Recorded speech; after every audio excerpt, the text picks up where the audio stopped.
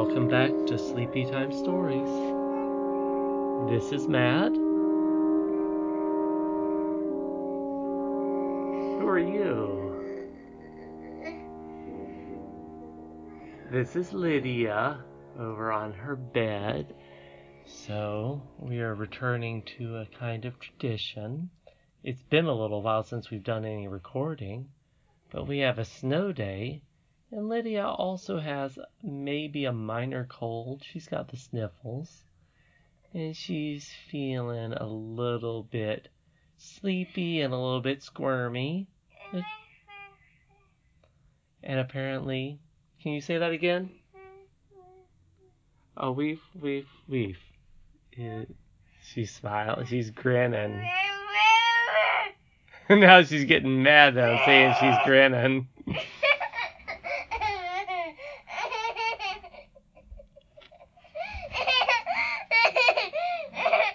Oh, they'll think I'm tickling you. She just fell out her bed. So it's been a while since we've recorded. Don't tickle me, honey. Honey, don't tickle me. This is sincere. It's been a while since we've recorded. Is Allie gonna participate? Oh, yeah. Allie, the alligator, will participate in this particular episode. And as I remember, there was a white pigeon. Yeah, the white pigeon's my favorite story. Mm-hmm. Other than chapter 6. Of Princess and the Goblin? Yep. Yeah. So chapter 6 of The Princess and the Goblin and the white pigeon of Princess and Curdie are my favorites so far. That's really good. And Whaley is also going to join. Whaley will join us too. I'm glad Allie and Whaley can join us. That is just fine. This is Allie. Yes, Allie? Is there something you want to say before we get started? So, I'm Allie, and I'm 10 years old, and me and Lydia and Whaley, made up a song called Cup of Love. We're gonna hear it at the end. Oh my goodness, are you gonna sing Cup of Love? Yes, at the end. Wow, kiddo. Okay. Wow. We haven't heard that song in a couple days. That's neat. But I'm in favor. Okay, so that was chapter 2, The White Pigeon, when Curdie had shot and thought he had killed a white pigeon. Yeah, but it wasn't actually killed. It was not actually dead. And he saw Irene's great-great-grandmother's light shining, and he ran towards it, as I remember it. It's been a while since I've read chapter 2 as well. But yes. Chapter 3, The Mistress of the Silver Moon. When Curdie reached the castle and ran into the little garden in front of it, there stood the door wide open. This was as he had hoped, for what could he have said if he had had to knock at it? Those whose business it is to open doors so often mistake and shut them. But the woman now in charge often puzzled herself greatly to account for the strange fact that however often she shut the door, which, like the rest, she took a great deal of unnecessary trouble to do, she was certain, the next time she went to it, to find it open. I speak now of the great front door, of course. The back door she as persistently kept wide. If people could only go in by that, she said, she would then know what sort they were and what they wanted. But she would neither have known what sort Curdie was nor what he wanted, and would assuredly have denied him admittance, for she knew nothing of who was in the tower. So the front door was left open for him, and in he walked. But where to go next he could not tell. It was not quite dark. A dull, shineless twilight filled the place. All he knew was that he must go up. Like Twilight Sparkle. Yes, Twilight. That's where she gets her name. Twilight Sparkle. Do you know what twilight is? No. Sort of half light, honey. It's Usually we talk about twilight as that time when the sun is going down and there's just a little bit of light left and things are turning gray. All he knew was that he must go up, and that proved enough for the present, for there he saw the great staircase rising before him. When he reached the top of it, he knew there must be more stairs yet, for he could not be near the top of the tower. Indeed, by the situation of the stair, he must be a good way from the tower itself. But those who work well in the depths more easily understand the heights, for indeed in their true nature they are one and the same.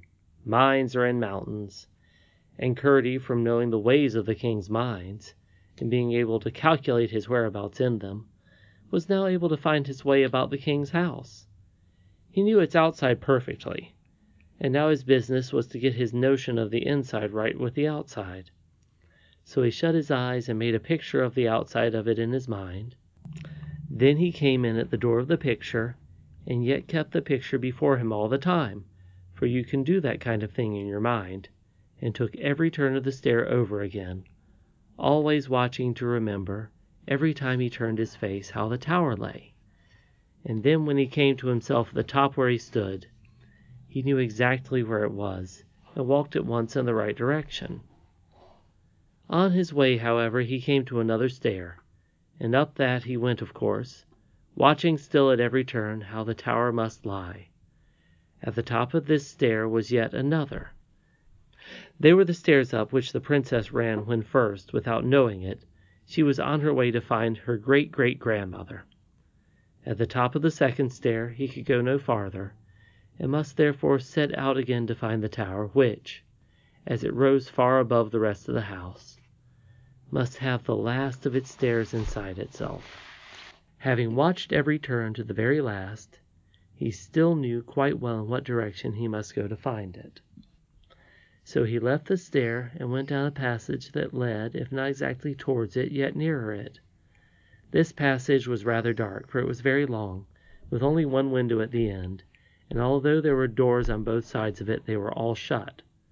At the distant window glimmered the chill east, with a few feeble stars in it, and its light was dreary and old, growing brown, and looking as if it were thinking about the day that it was just gone. Presently he turned into another passage, which also had a window at the end of it, and in it that window shone all that was left of the sunset, a few ashes, with here and there a little touch of warmth. It was nearly as sad as the east, only there was one difference. It was very plainly thinking of tomorrow.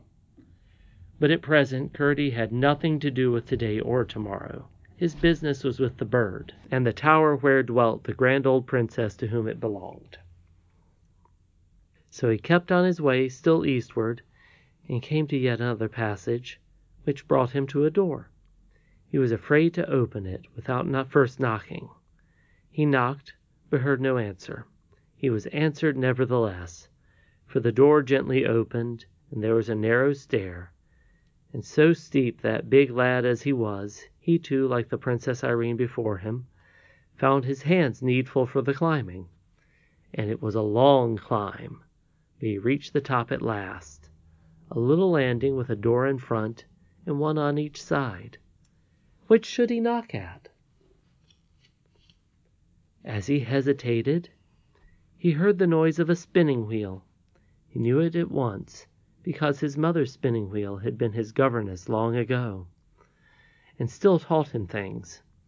It was the spinning wheel that first taught him to make verses and to sing, and to think whether all was right inside him, or at least it had helped him in all these things. Hence it was no wonder he should know a spinning wheel when he heard it sing, even although as the bird of paradise to other birds was the song of that wheel to the song of his mother's.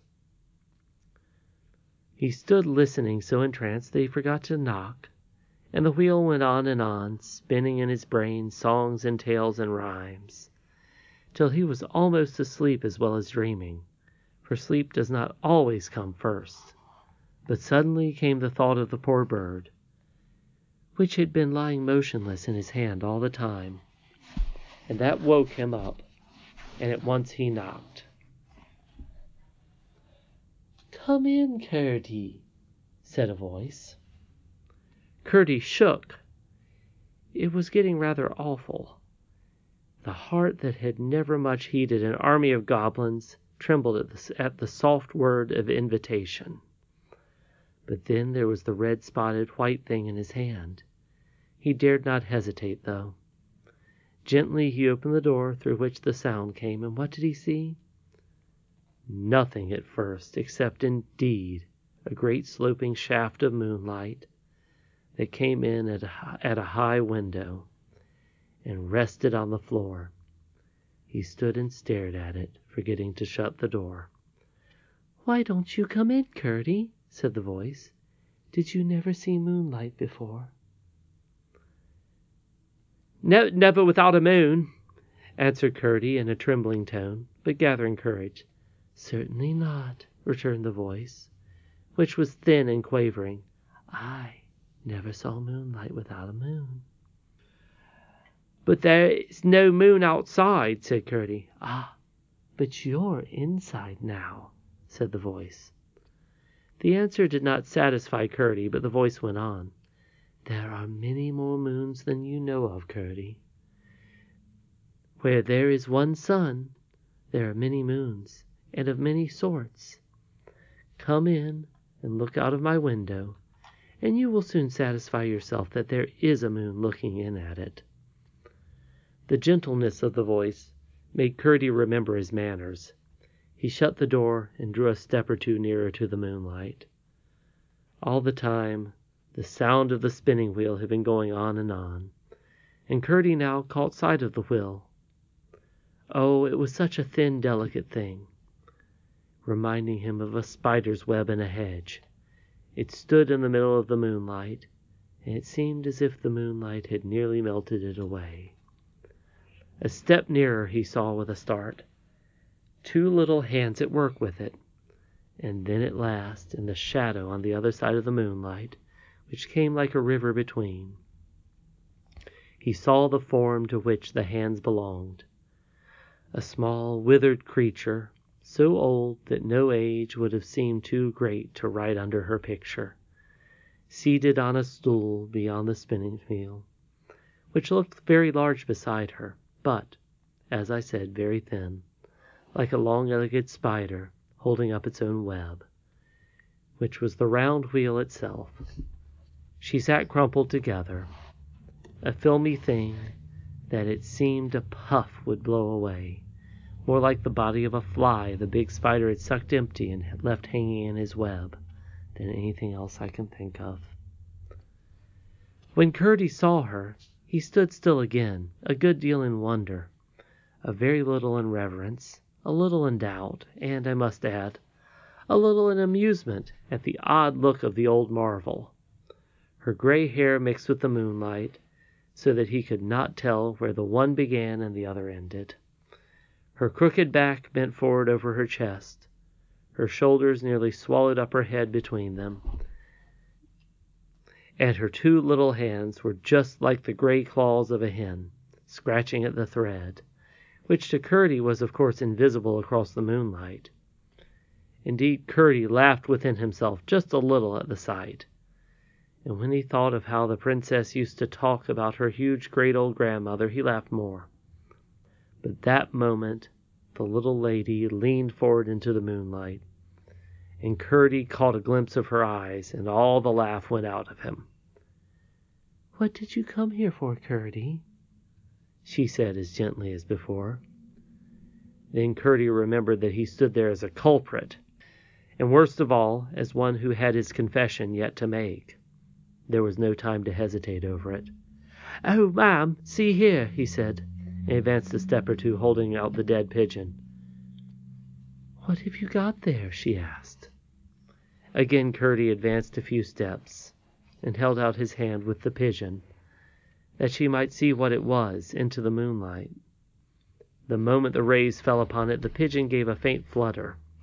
The old lady put out her old hands and took it, and held it to her bosom and rocked it, murmuring over it as if it were a sick baby.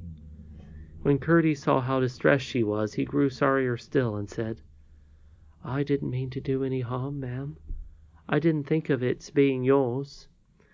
"Ah, Curdie, if it weren't mine, what would become of it now?" she returned. "You say you didn't mean any harm. Did you mean any good, Curdie?" "No," answered Curdie. "Remember, then, that whoever does not mean good is always in danger of harm." "But I try to give everybody fair play, and those that are in the wrong are in far more need of it always than those who are in the right. They can afford to do without it. Therefore I say to you that when you shot that arrow you did not know what a pigeon is. Now that you do know, you are sorry. It is very dangerous to do things you don't know about. But please, ma'am, I don't mean to be rude or to contradict you," said Curdie, "but if a body was never to do anything but what he knew to be good, he would have to live half his time doing nothing." "You are very much mistaken," said the old quavering voice. "How little you must have thought! Why, you don't seem even to know the good of the things you are constantly doing. Now, don't mistake me. I don't mean you are good for doing them. It is a good thing to eat your breakfast, but you don't fancy it's very good of you to do. The thing is good, not you." Curdie laughed. "There are a great many more good things than bad things to do. Now tell me what bad thing you have done today, besides this sore hurt to my little white friend."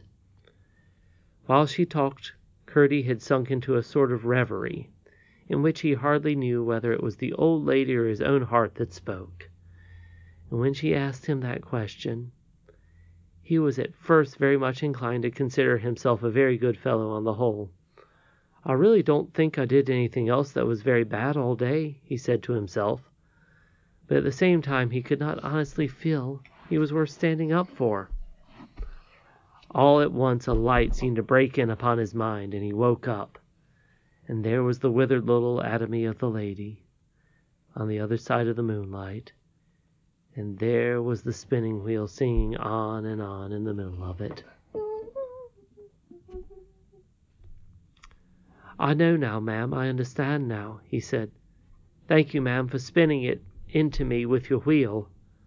I see now that I've been doing wrong the whole day, and such a many days besides. Indeed, I don't know when I ever did right, and yet it seems as if I had done right some time, and had forgotten how.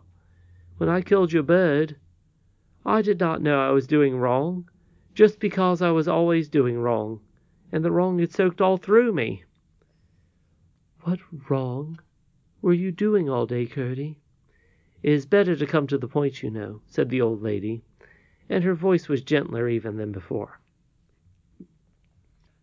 "I was doing the wrong of never wanting or trying to be better. And now I see that I've been letting things go as they would for a long time. Whatever came into my head I did, and whatever didn't come into my head I didn't do. I never sent anything away, and never looked out for anything to come. I haven't been attending to my mother or my father either. And now I think of it, I know I have often seen them looking troubled, and I have never asked them what was the matter. And now I see, too, that I did not ask because I suspected it had something to do with me and my behavior, and I didn't want to hear the truth. And I know I have been grumbling at my work, and doing 100 other things that are wrong." "You have got it, Curdie," said the old lady in a voice that sounded almost as if she had been crying. "When people don't care to be better, they must be doing everything wrong. I am so glad you shot my bird." "Ma'am!" exclaimed Curdie, "how can you be?" "Because it has brought you to see what sort you were when you did it, and what sort you will grow to be again, only worse, if you don't mind. Now that you are sorry, my poor bird will be better. Look up, my dovey." The pigeon gave a flutter, and spread out one of its red-spotted wings across the old woman's bosom. "I will mend the little angel," she said, "and in a week or two it will be flying again. so you may ease your heart about the pigeon." "Oh, thank you," cried Curdie. "I don't know how to thank you." "Then I will tell you. There is only one way I care for. Do better, and grow better, and be better. And never kill anything without a good reason for it." "Ma'am, I will go and fetch my bow and arrows, and you shall burn them yourself." "I have no fire that will burn your bow and arrows, Curdie." "Then I promise you to burn them all into my mother's porridge pot tomorrow morning." No, Curdie, keep them, and practice with them every day, and grow a good shot. There are plenty of bad things that want killing, and a day will come when they will prove useful. But I must see first whether you will do as I tell you." "That I will," said Curdie. "What is it, ma'am?" "Only something not to do," answered the old lady. "If you should hear anyone speak about me, never to laugh or make fun of me." "Oh, ma'am!" exclaimed Curdie, with a shock that she should think such a request needful. Stop," she went on. "People hereabouts sometimes tell very odd, and in fact ridiculous stories of an old woman who watches what is going on, and occasionally interferes. They mean me, though what they say is often great nonsense. Now what I want of you is not to laugh or side with them in any way, because they will take that to mean you don't believe there is any such person a bit more than they do. Now that would not be the case, would it, Curdie?" "No, indeed, ma'am. I've seen you." The old woman smiled very oddly. "Yes, you've seen me," she said. "But mind," she continued, "I don't want you to say anything, only to hold your tongue, and not seem to side with them." That will be easy," said Curdie. "Now that I've seen you with my very own eyes, ma'am." "Not so easy as you think, perhaps," said the old lady, with another curious smile. "I want to be your friend," she added after a little pause. "But I don't quite know yet whether you will let me." "Indeed I will, ma'am," said Curdie. "That is for me to find out," she rejoined, with yet another strange smile. "In the meantime, all I can say is, come to me again when you find yourself in any trouble, and I will see what I can do for you. Only the canning depends on yourself. I am greatly pleased with you for bringing me my pigeon, doing your best to set right what you had set wrong." As she spoke, she held out her hand to him, and when he took it, she made use of his to help herself up from her stool, and, when or how it came about, Curdie could not tell, the same instant she stood before him a tall, rather strong woman, plainly very old, but as grand as she was old, and only rather severe looking. Every trace of the decrepitude and witheredness she showed as she hovered like a film about her wheel had vanished. Her hair was very white, but it hung about her head in great plenty, and shone like silver in the moonlight. Straight as a pillar she stood before the astonished boy, and the wounded bird now spread out both its wings across her bosom like some great mystical ornament of the frosted silver. "Oh, now I can never forget you," cried Curdie. "I see now what you really are." "Did I not tell you the truth when I sat at my wheel?" said the old lady. "Yes, ma'am," answered Curdie. "I can do no more than tell you the truth now," she rejoined. "It is a bad thing indeed to forget one who has told us the truth. Now go." Curdie obeyed, and took a few steps towards the door. "Please, ma'am, what am I to call you?" he was going to say, but when he turned to speak he saw nobody. Whether she was there or not he could not tell. However, for the moonlight had vanished, and the room was utterly dark. A great fear, such as he had never known before, came upon him, and almost overwhelmed him. He groped his way to the door, and crawled down the stair, in doubt and anxiety as to how he should find his way out of the house in the dark. and the stairs seemed ever so much longer than when he came up. Nor was that any wonder, for down and down he went, and at length his foot stuck on a door, and when he rose and opened it, he found himself under the starry moonless sky at the foot of the tower. He soon discovered the way out of the garden, with which he had some acquaintance already, and in a few minutes was climbing the mountain with a solemn and cheerful heart. It was rather dark, but he knew the way well. As he passed the rock from which the poor pigeon fell wounded with his arrow, a great joy filled his heart at the thought that he was delivered from the blood of the little bird, and he ran the next 100 yards at full speed up the hill. Some dark shadows passed him. He did not even care to think what they were, but let them run. When he reached home, he found his mother and father waiting supper for him. Chapter 3 of George MacDonald's The Princess and Curdie. Can we do another one today? I think we could in a bit. I think it might be time for lunch soon. Please, please. Okay. You said you wanted to sing a song at the end of this? Oh, yeah. And the three of you were going to sing somehow. Yes, all right. So, Lydia and Allie the alligator and Whaley, who are all toys, are going to be singing a song that... Except for me. Lydia... Okay, you're not a toy. You got me. I like it. Are going to sing a song that Lydia came up with after church, the other day after Sunday school. Yep, all right, so... Cup of joy, cup of hope, cup of honesty, cup of strength, cup of love. Yeah. It's real good, Lyd. I like it. We should keep working on that, I think. Yep, we're still working on it, but that was as far as we've gotten today, so... Yeah. All right. Well, I guess this is the end of another episode of Sleepy Stories. Yep. We got to say the title right this time. Yeah, and remember when you called Curdie Birdie? Oh my gosh, that's a while ago. Yes, I do remember that. It was You, my dear, never forget. All right. So this has been Sleepy Stories. Yes. Pleasant dreams. Yes.